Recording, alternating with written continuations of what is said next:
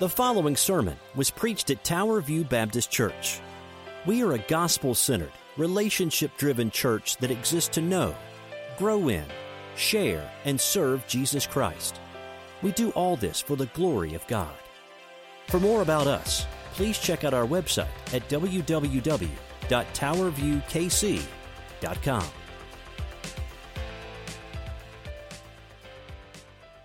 Mark chapter 6 this morning. It seems like we'll never get out of Mark chapter 6, and I was just looking ahead. We've got at least 3 more sermons here in Mark chapter 6. But today's, you might entitle this, God's Work, God's Way, because this is what it's all about. It's Super Bowl Sunday, whatever that means for you, but today it's God's Work, God's Way. Just a little preview for next week. Next Sunday is the second Sunday. It's hard to believe.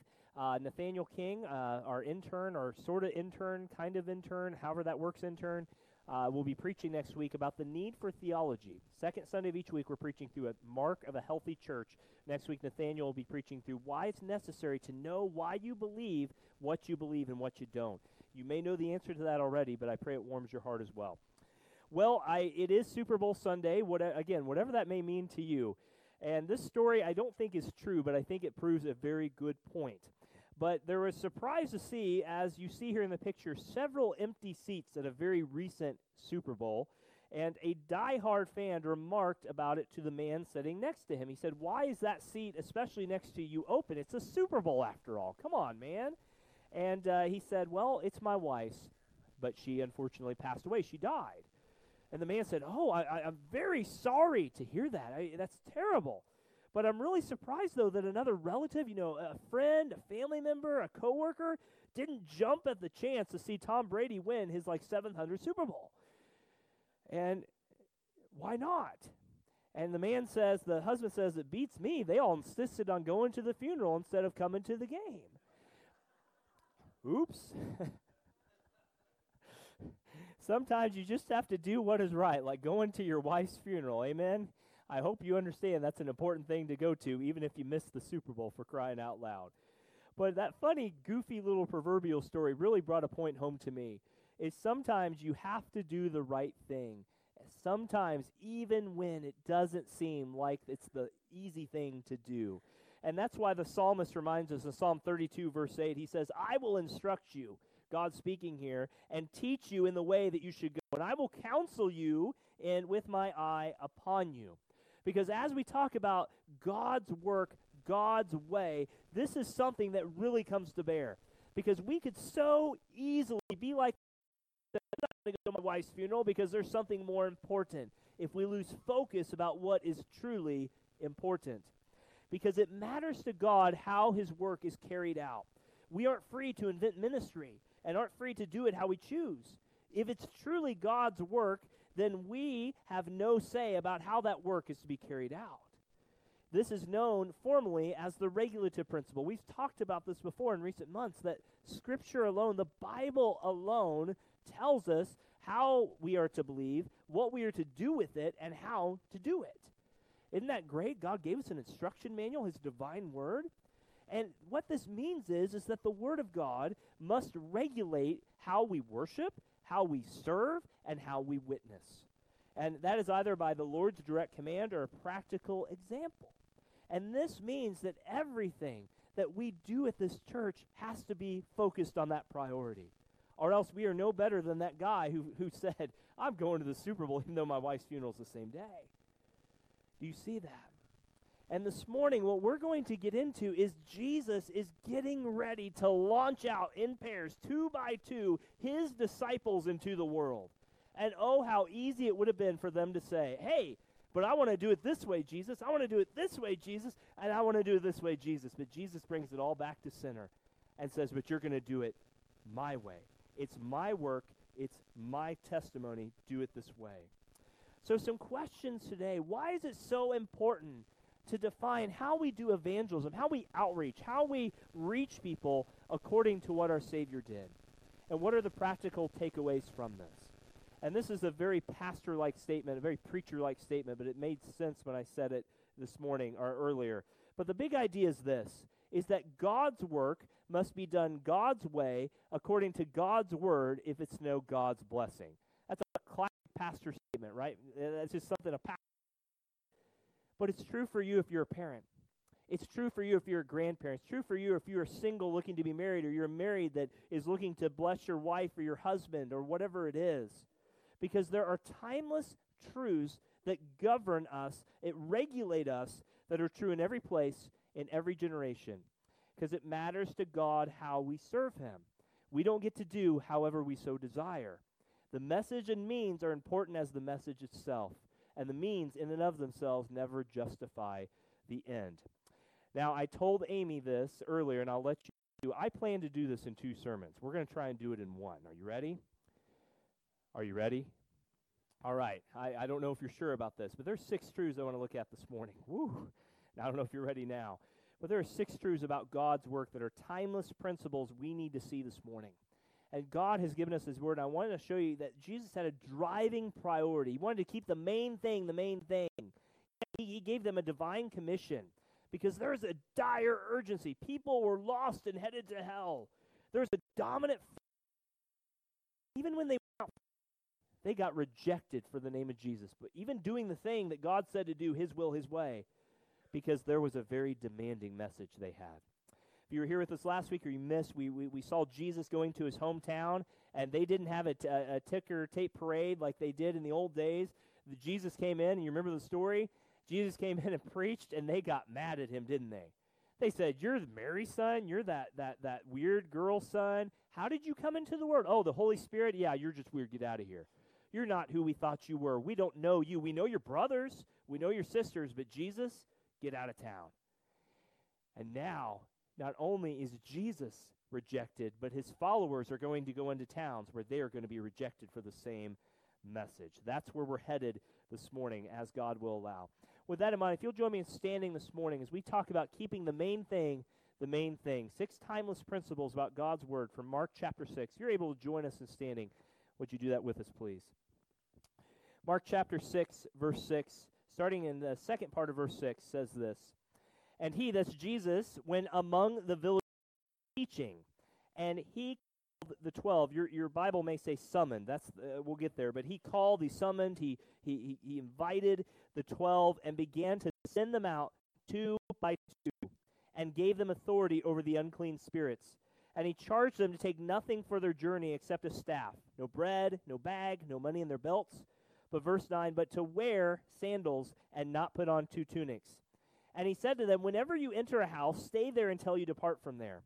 And if any place will not receive you, and they will not listen to you when you leave, shake off the dust that is on your feet as a testimony against them."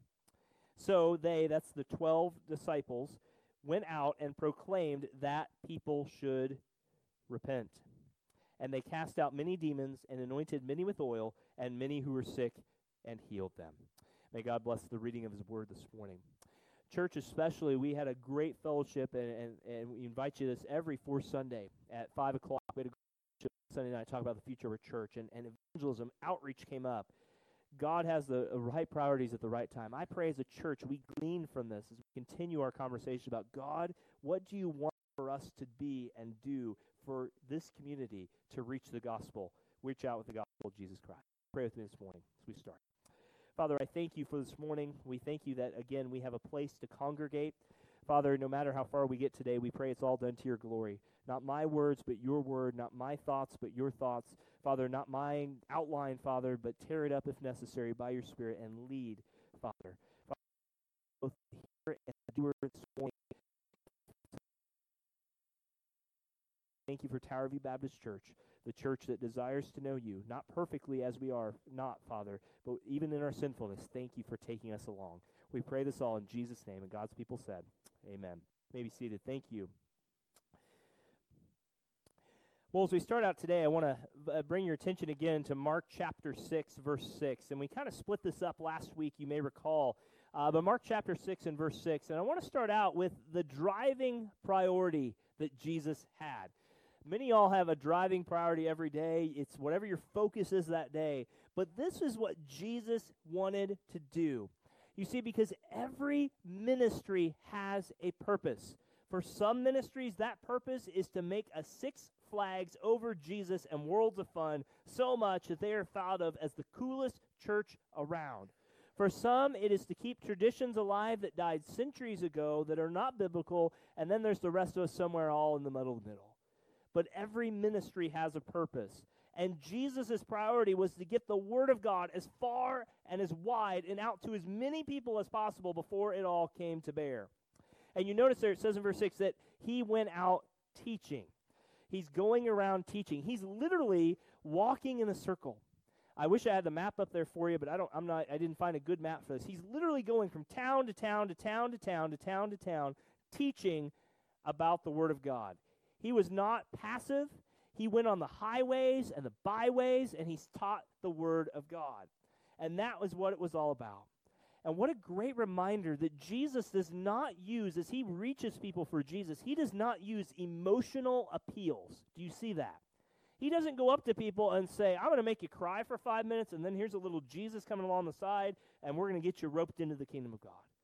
He teaches. Because how do you change someone? You don't change them by their emotions. You always through their mind. Because I don't know about you. One day I feel like pizza, and you know how much I love pizza. There are some days a hot dog's going to do just fine for me. That's how it is. And tonight, if you have a Super Bowl party, you're going to eat all sorts of things you wish you never ate anyway, and that's just how it will be. But this is in the present tense. He was always teaching. It's his lifestyle. What's he teaching about? The kingdom of God, his good news, the deliverance, all these things. And we could never have kept up with Jesus. Man, he didn't need a six-figure income or whatever it was. We'd be exhausted. But he unwaveringly taught and taught and taught and taught. Not unlike Paul did for those of you in Sunday school when he said he went house to house, public and private, teaching, never holding back anything. And he moved from village to village, and he put the message as far and as wide as he could. He's teaching, if you remember, in Galilee, the northern part, and 25 of his 33 miracles are happening in this section right here. That's amazing to me. And that's in a parallel passage, and we'll get to this in a couple weeks, but in a parallel passage, Matthew 9, it says, as he was teaching, Jesus saw the people, and he felt compassion for them. Look, friends, there are so many without the grace of God, friends, family, neighbors, coworkers, people at the grocery store, that we need to pray as they prayed in Matthew 9 after Jesus saw this. Jesus said he saw them, but he said we need to pray that God would raise up workers. The fields are white for the harvest. They're ready to be taken down. And Amy's put this up on the screen, but what a reminder to us that we must spread the word of God far and wide. The power is in the seed, but not in the sower. Lowercase s, us. If we're going to have a ministry like Jesus, then we must be part of taking the word of God as far and wide as possible, but ultimately the work is his. We've mentioned this quite a few times as we've gone through Mark. Friends, you're to be faithful to the word. You're to share the words. You're to be there. You're to persuade people as much as you can, but at some point, at some place, you've got to leave the Holy Spirit room to work. And Jesus did just that. He went teaching, he spread it, but he didn't have to put a square peg through a triangle at that point. He trusted that the word of God was sufficient for the task. Notice Jesus doesn't appeal to emotions, and he lets the God be God. That's huge for us. Parents, that's huge for you, because that means you don't have to force your kids to be Christians. They have to make that choice. Whoa, so you're saying just let them do it? No. You teach them the word of God patiently, systematically, faithfully, but eventually you've got to leave them at the altar of God and say, Lord, it's up to you to change their heart. I can't do it. That is the point of every ministry, is to bring the word to the people and the people to the word. Have you looked at every opportunity you have, whatever that is, whether you're retired, not retired, working, young, old, middle age, and said, Lord, where can I be a witness and ambassador for you? And you'd be amazed at what's right in front of you. Jesus went to little obscure village, probably some towns that he had passed through before, teaching the word of God. He had a driving priority, but the power was in the word, not the disciples themselves. Now look at verse 7. I want you to see the divine commission here, the divine commission. They prayed, Lord, raise up workers. And this is what Jesus told them. He said, and he called the 12 and began to send them out 2 by 2 and gave them authority over the unclean spirits. Now, how many of y'all have in your Bible the word summoned? Anyone have that in there? Quite a few. That word right there is probably the better translation. I'm not a Greek expert, don't claim to be, just in study. But literally, Jesus assigned, Jesus called, or Jesus summoned. If you remember our study from last summer, this is exactly what happened to the disciples before. You remember when the disciples were called, it said Jesus went up on the mountain to pray, and he summoned all those who would come? These 12 did not volunteer. These 12 were summoned by the power of God to be his witnesses wherever they went. They didn't start it. None of them signed up. The Lord summoned. It's an intense word. It literally means bringing face to face. Raise your hands, but if you've ever been summoned to court, maybe jury duty, right? In all my 30, almost 40 years, I've never been. It's probably a target on my back right now. But if you have jury duty, you have to be there unless there is something keeping you away. You are summoned. And this is exactly what Jesus meant in John 15. He said, "You did not choose me, but I chose you," John 15:16, "and appointed you," summoned you, "that you should go and bear fruit, that you should abide. So whatever my Father to you." Jesus isn't coming alongside saying, "Guys, there's a sign-up board over here. If you want to go be ridiculed for your faith and not have much to eat and look pretty silly for me, go sign up over there." Jesus is imposing his will on their will. Well, Darren, what about free will? Oh, friends, if there's a door, Jesus wants to knock it down, that door of, that old classic thing that on your heart, if you want to let him in, let him in. No, if Jesus wants to go through that door, he's going to kick it down and he's going to go get you. Why? Because our God is not a passive person. He's a lion. He's good, but he's not tame. And what we know is they have already been summoned. This is irresistible, it's obligatory, and it's sovereign. Yes, this is what we would call irresistible grace. This is it. Did they have a choice in the matter? Yes, they still responded, just as you do. But at the same time, they could not resist the call. Do you see any resisting here? He called them, and what happened? He began to send them out. They went. And notice that one of these guys, remember, one of the 12 is who? Judas. So God is calling one who never knew him and also one who did sovereignly? Yes, you see that right here. He has called them first to repentance. He called them in John 1. We looked at this many months ago. He called them to leave today. Many of you are maybe in that boat. You don't know Jesus. You need to repent and believe.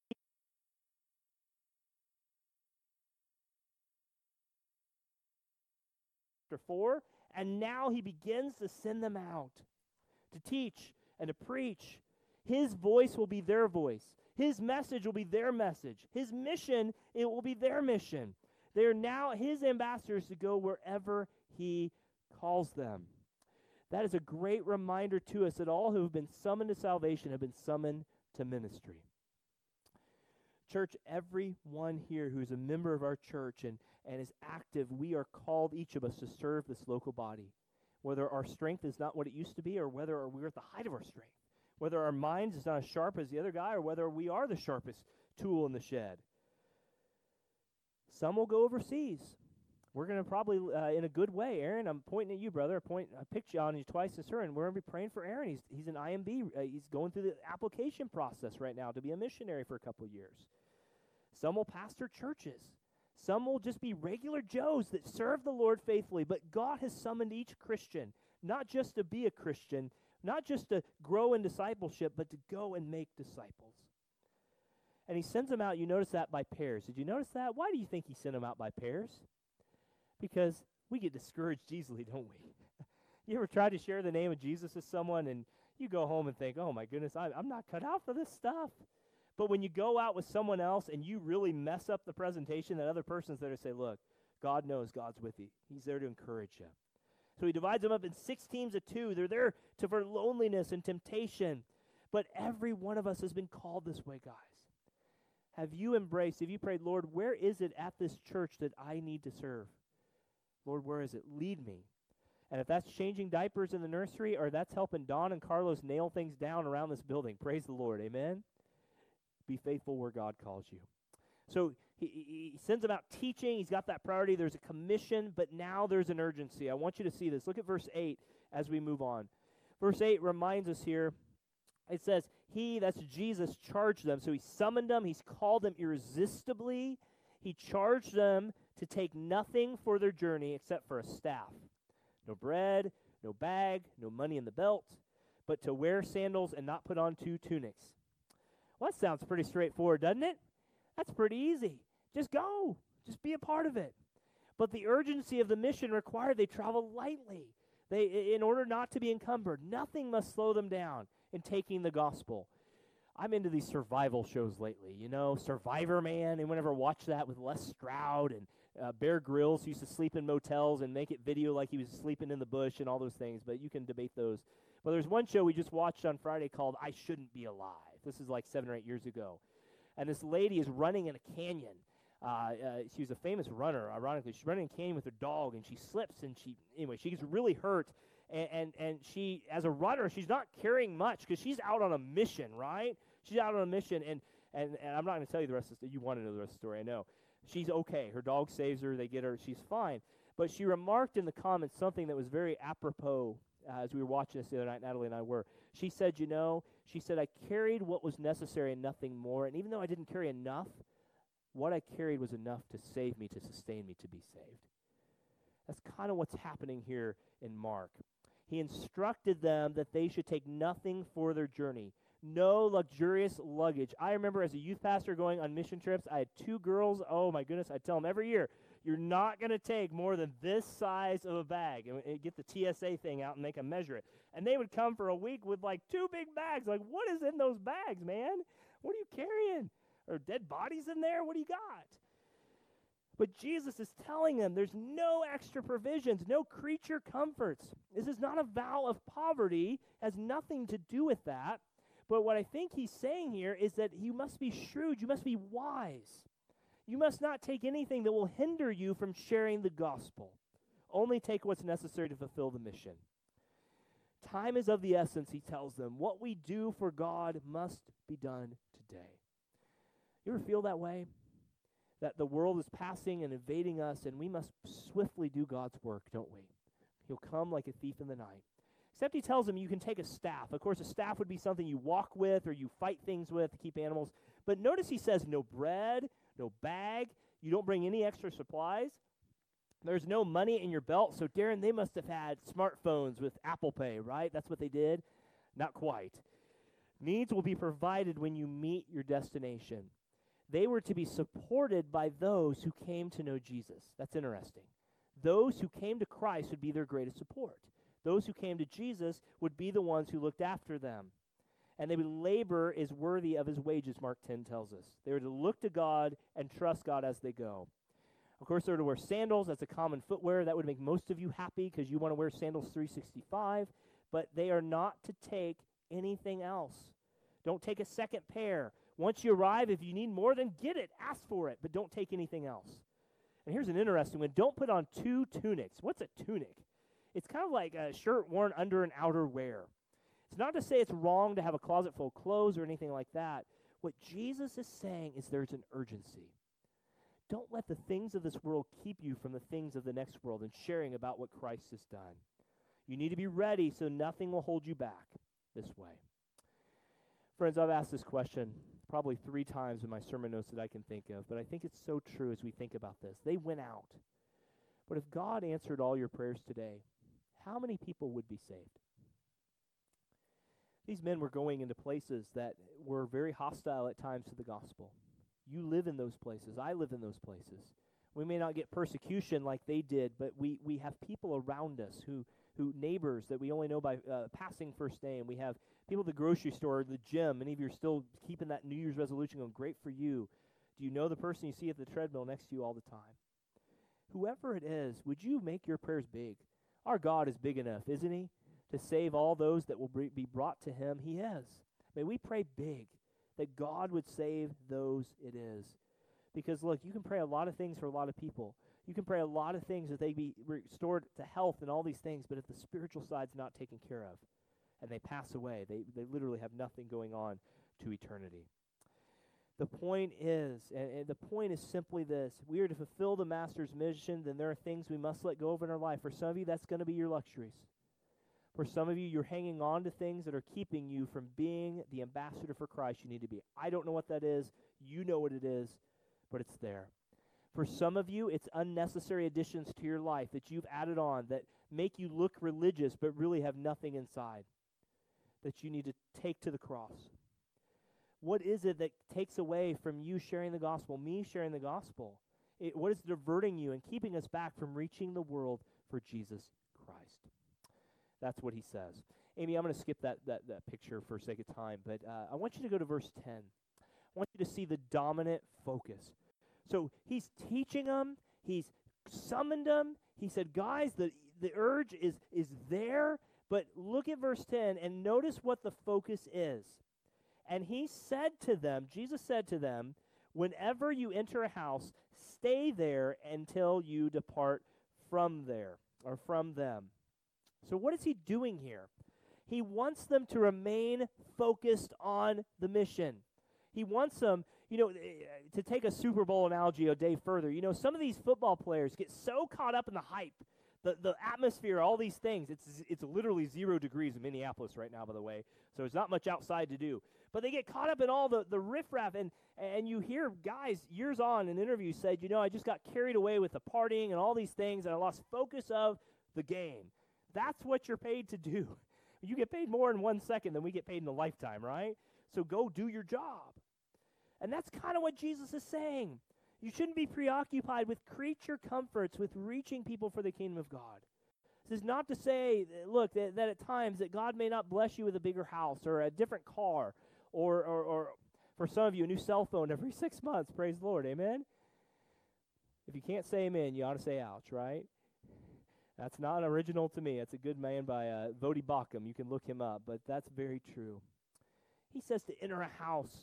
As they go out, they're going to go out different directions through Galilee, preaching, witnessing, sharing, expounding the kingdom.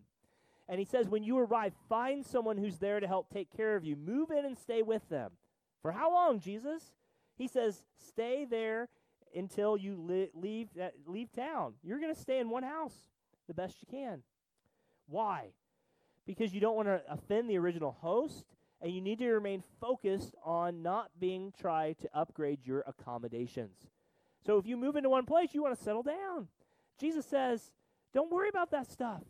Keep the focus the focus. I don't know about you. I hate moving. Amen. It's only been 2 years since we moved into our house up here, but I still have nightmares from everything, especially the soot that came out of the fireplace, if you remember that. Those of you around. There's nothing wrong with moving into another house. Seasons demand new change. But it takes a while to pack things. It takes a while to unpack things. I think we're still unpacking 2 years on. All of your focus and all of your energy and efforts have to remain on the ministry. As you serve God in certain times, you need to unpack. You need to set down your tent peg, some of you. And you need to sit down for a while and go where God calls you. And that should be our focus too. We are in different times of this, but it speaks to us. Because there were some people here who would not like what Jesus said. And may I remind us that if success for God is measured by being liked by everyone, then Jesus' ministry was an utter failure. Jesus was not out to please people. Jesus was out to share the gospel with people. Does that mean we should be rude and cankerous and all these things? No, not at all. But that's why I think 2 Corinthians 4:18 reminds us that, quote, why we look not at things which are seen, but things which are not seen. For the things which are seen are temporary, but the things that are not are eternal. I think what Paul, in conjunction with what Jesus is telling the disciples here, is saying is success in ministry is determined in part to look beyond what is perishing into what is not perishing. Do you really need that next new thing that comes down, or could that money be given to missions? This is not a call to poverty. We are not, that's not what we're saying. But do the things that we have detract or attract us closer to Jesus Christ? Only 2 things are going out of this world, and it's not Tom Brady's Super Bowl rings, I can tell you that. There are 2 things, the Word of God and the souls of men. Those are what carry over to eternity.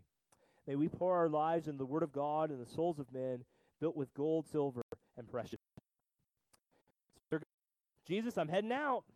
Now what to expect? Look at verse 11. Many of you know this verse by heart because you've experienced this verse in way, shape, or form. Notice the rejection, the decisive rejection that comes. There's a conflict that comes from doing God's work God's way. Look at verse 11. And it says, if any place will receive you not receive you, they will not listen to you when you leave. Shake off the dust that is on your feet as a testimony against them. We often say this in a lot of ways, but let's be very clear here. We are to live at peace with all men. We, especially in the body of Christ. But the message we bring is so provocative. It's so, whoa. It's so, did he really just say that? Yeah, we did. And it's powerful. It should unite us, but often it divides us.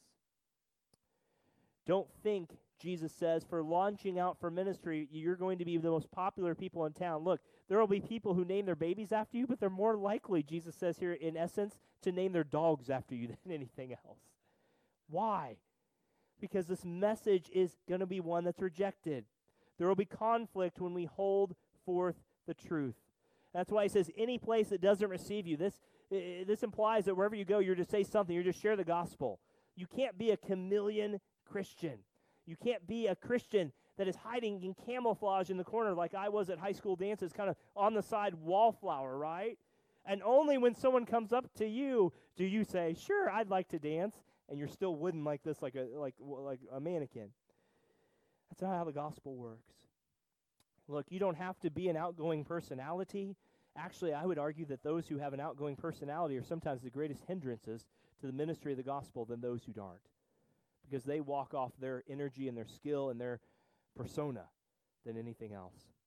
It's often those who are the quietest church mice, if you will, that are the greatest servants of Jesus, because they know that their skills aren't going to get them anything. They're introverts. Don't talk to me. I need a day and a half to recover. Give me a week, actually, and I'll be okay. But he tells them, whether you're extroverted or introverted, the gospel shares for all of us. We know this, but it's going to tear people the wrong way. It's going to divide. And what he is telling them is, it says, when you leave, shake the dust off the soles of your feet as a testimony and get them. Just, it's kind of like, I got to be careful these analogies biblically and otherwise. It's kind of like talk to the hand because the face ain't listening and just leave it out. And peace out, one of those things. That's kind of the modern translation in a very loose phrase. We only have so much time and so many gospel witnesses left in us, so many tracts left to pass out, doors to knock on, books to give. But we need to present the gospel. And if someone doesn't receive it, then we shake our we move on. We move on. If you're a good businessman, you would invest your capital in a business that's growing, wouldn't you? Some of you would say, no, I like to get the underdog. Go Eagles tonight, but there it is what it is. So what do? What if you have a family member? What if you have a friend? What if you have someone in your life that's just a stick in the mud and you share the gospel and they just roar? You pray for them. You love them where they are and you keep sharing.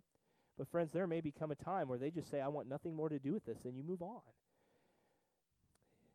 This is often when we are knocking on doors. These are people who are red lights. We want people who are green lights. We want people who are open to sharing the gospel and receiving the gospel.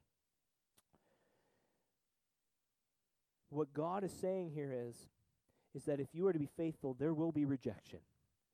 If our Jesus doesn't have rejection, then friends, we may not be sharing the Jesus of the Bible. If you remember in Acts 13:51, at Paul and Barnabas, it says they shook the dust off their feet in protest against the people and went on to Iconium. Amy will put this up, but a divisive person, divisive about the right things, is still divisive. It's possible to contend for the truth of Christ in the spirit of Satan. Some of the worst gospel witnesses are Christians because we have the truth. We know the truth. There's one way of the truth. Yes, that is true, but there's also love, grace, humility, and speaking a word at the right time as God gives it to you. It's not a license to be unkind or ungracious. There comes a time to play big boy ball, but you have to have a time when you stand with God more than you stand with those who reject Christ. And it's a complete break of responsibility anymore to bring the light to you. You may have to tell someone, you, sir, you, ma'am, you've had your day of opportunity. Now I move on to the next people. Paul and Silas in Acts 18, it says, the people there, the Jews resisted and they blasphemed. When's the last time our gospel presentation caused someone to blaspheme the name of Jesus because we shared it so clearly? so forthrightly, so boldly, so humbly. This is not exactly a seeker-sensitive service. Your blood upon your own heads is what Paul told them in Acts chapter 18. Wow. Friends, if God's work is going to be done God's way, according to God's word, then we must take seriously the sin of unbelief of those we're trying to reach. We must never compromise the gospel, even if it means we are rejected for it. Can I speak to our church on this? If in coming days, and I don't know anything more than you do, but in the time that this church exists or any church exists, if we lose our 501c3 tax-exempt status because we stand for the gospel of Christ, then good riddance tax-exempt status. If we lose notoriety in the neighborhood for sharing the bold gospel of Jesus Christ, but we're loving as we do it, we're doing everything God says, we're trying to love people where they are, then so be it. Praise the Lord. If you lose friends because you are faithfully living for Jesus, not trying to be a ninja for Jesus and slicing and dicing, you kind of sneak up on them and you gospel bomb them. There was it's so many years ago now, there was this guy called the Evangelism Linebacker. Some of you may have seen this. The Evangelism Linebacker is a parody spoof. This guy, his goal in life was to listen for Christians who didn't share the gospel, and if they didn't share the gospel, he'd come up and tackle them. It's not true. Didn't happen. And then he'd go, you need to share the gospel. Look it up on YouTube. Not now, but look it up later. Evangelism Linebacker. You can do it. That's not what we're called to do. But if by standing faithfully on the Word of God in our families and our churches, we lose popularity with the world, then praise God for it if we've done it faithfully. Amen. Friends, I pray that is where we are. I know that's where our church heartbeat is. It's so easy. But Darren, we may have to pay taxes if we stand for the gospel. I don't know when that's going to happen. Then you know what? Then render unto Caesar what's Caesar's and the Lord's what's the Lord's. God be praised. What a chance we have here. Let's close with the last one. We're going to get this under 40 minutes, guys. That's exciting. We have crossed a new bridge in this preaching ministry by God's grace. Number 6. Notice the demanding message. I'm not going to unpack all this just because, but here it is. So they go out, they share it. This gospel is divisive. And in verse 13, verse 12, they say, so they went out, the 12 disciples, 2 by 2, 6 teams, and proclaimed that people should hug a friend. That people should what? Should repent. And they cast out many demons and anointed with oil many who were sick and healed them. They went out and preached. They went out and shared boldly. Does that mean you can't hug someone who doesn't know Jesus? No. But notice they didn't say, come to Jesus and get all these great things. They said, repent, turn around, 180, believe on Jesus. Jesus didn't say, Jesus didn't go out and say, repent and believe the kingdom of God is at hand. Now, who wants to ask me into their heart? He never said that. He said, repent. Repent is a change of mind. It means not just an intellectual shift of thinking, but it runs far deeper. It's a change of mind, a change of heart, a change of the will. It's turning from sin and turning to Christ. It's running away from the world and confessing, as Romans 10:9 says, that if you confess with your mouth, you agree with him that Jesus is Lord, and believe in your heart God raised him from the dead, you will be saved. Oh, that message is not popular. I can go write books all day about how great the love of God is. I can go on every TV show. I can go on Ellen. I can go on the late night talk shows. I can get on YouTube. I can go on Facebook Live. I can share just how wonderful the love of God is. But the moment I mention that there is one way to heaven, there is a heaven so hot that God himself throws people down. He literally does. There's a God of love who gave his life for you. Oh, that TV camera turns off. The book deal.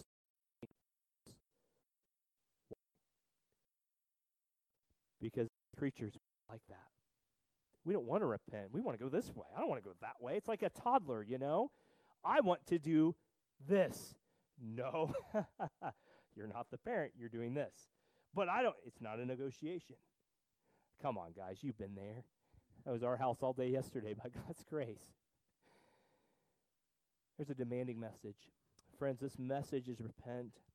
And you can get into, and I don't have time to unpack all this, they cast out demons. Are demons real? Yes, they are. Are they still around? Yes, they are. Can Christians be demon-possessed? No, they can't. Do demons still exist in America today? Yes. Do they exist in foreign countries? Yes.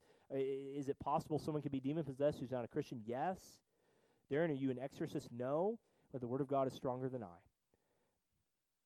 And he healed many. He anointed with oil. That's a reference to James 5. I wish we had time to unpack all that. But this ministry was not just repenting. You notice they did good works as they went. It's not mutually exclusive. It's not a camp of go and preach on the street corner and, oh, let's hug everybody. Friends, these all unite together. They are both a bold message and a bold serving at the same time. If you're here today and you don't know Jesus, I pray that you come to know that truth, that there is one way to heaven, and it is through Jesus Christ. But church, if we're going to do God's work, we must do it God's way, by God's word, in order to receive God's blessing. Will you pray with me this morning? Father God, as we come before you and get ready to prepare our hearts for the Lord's Supper, we are reminded how easily we get off this track, even as pastor, how easily we get off this track. Father, I pray as we go out to our various ways in about 20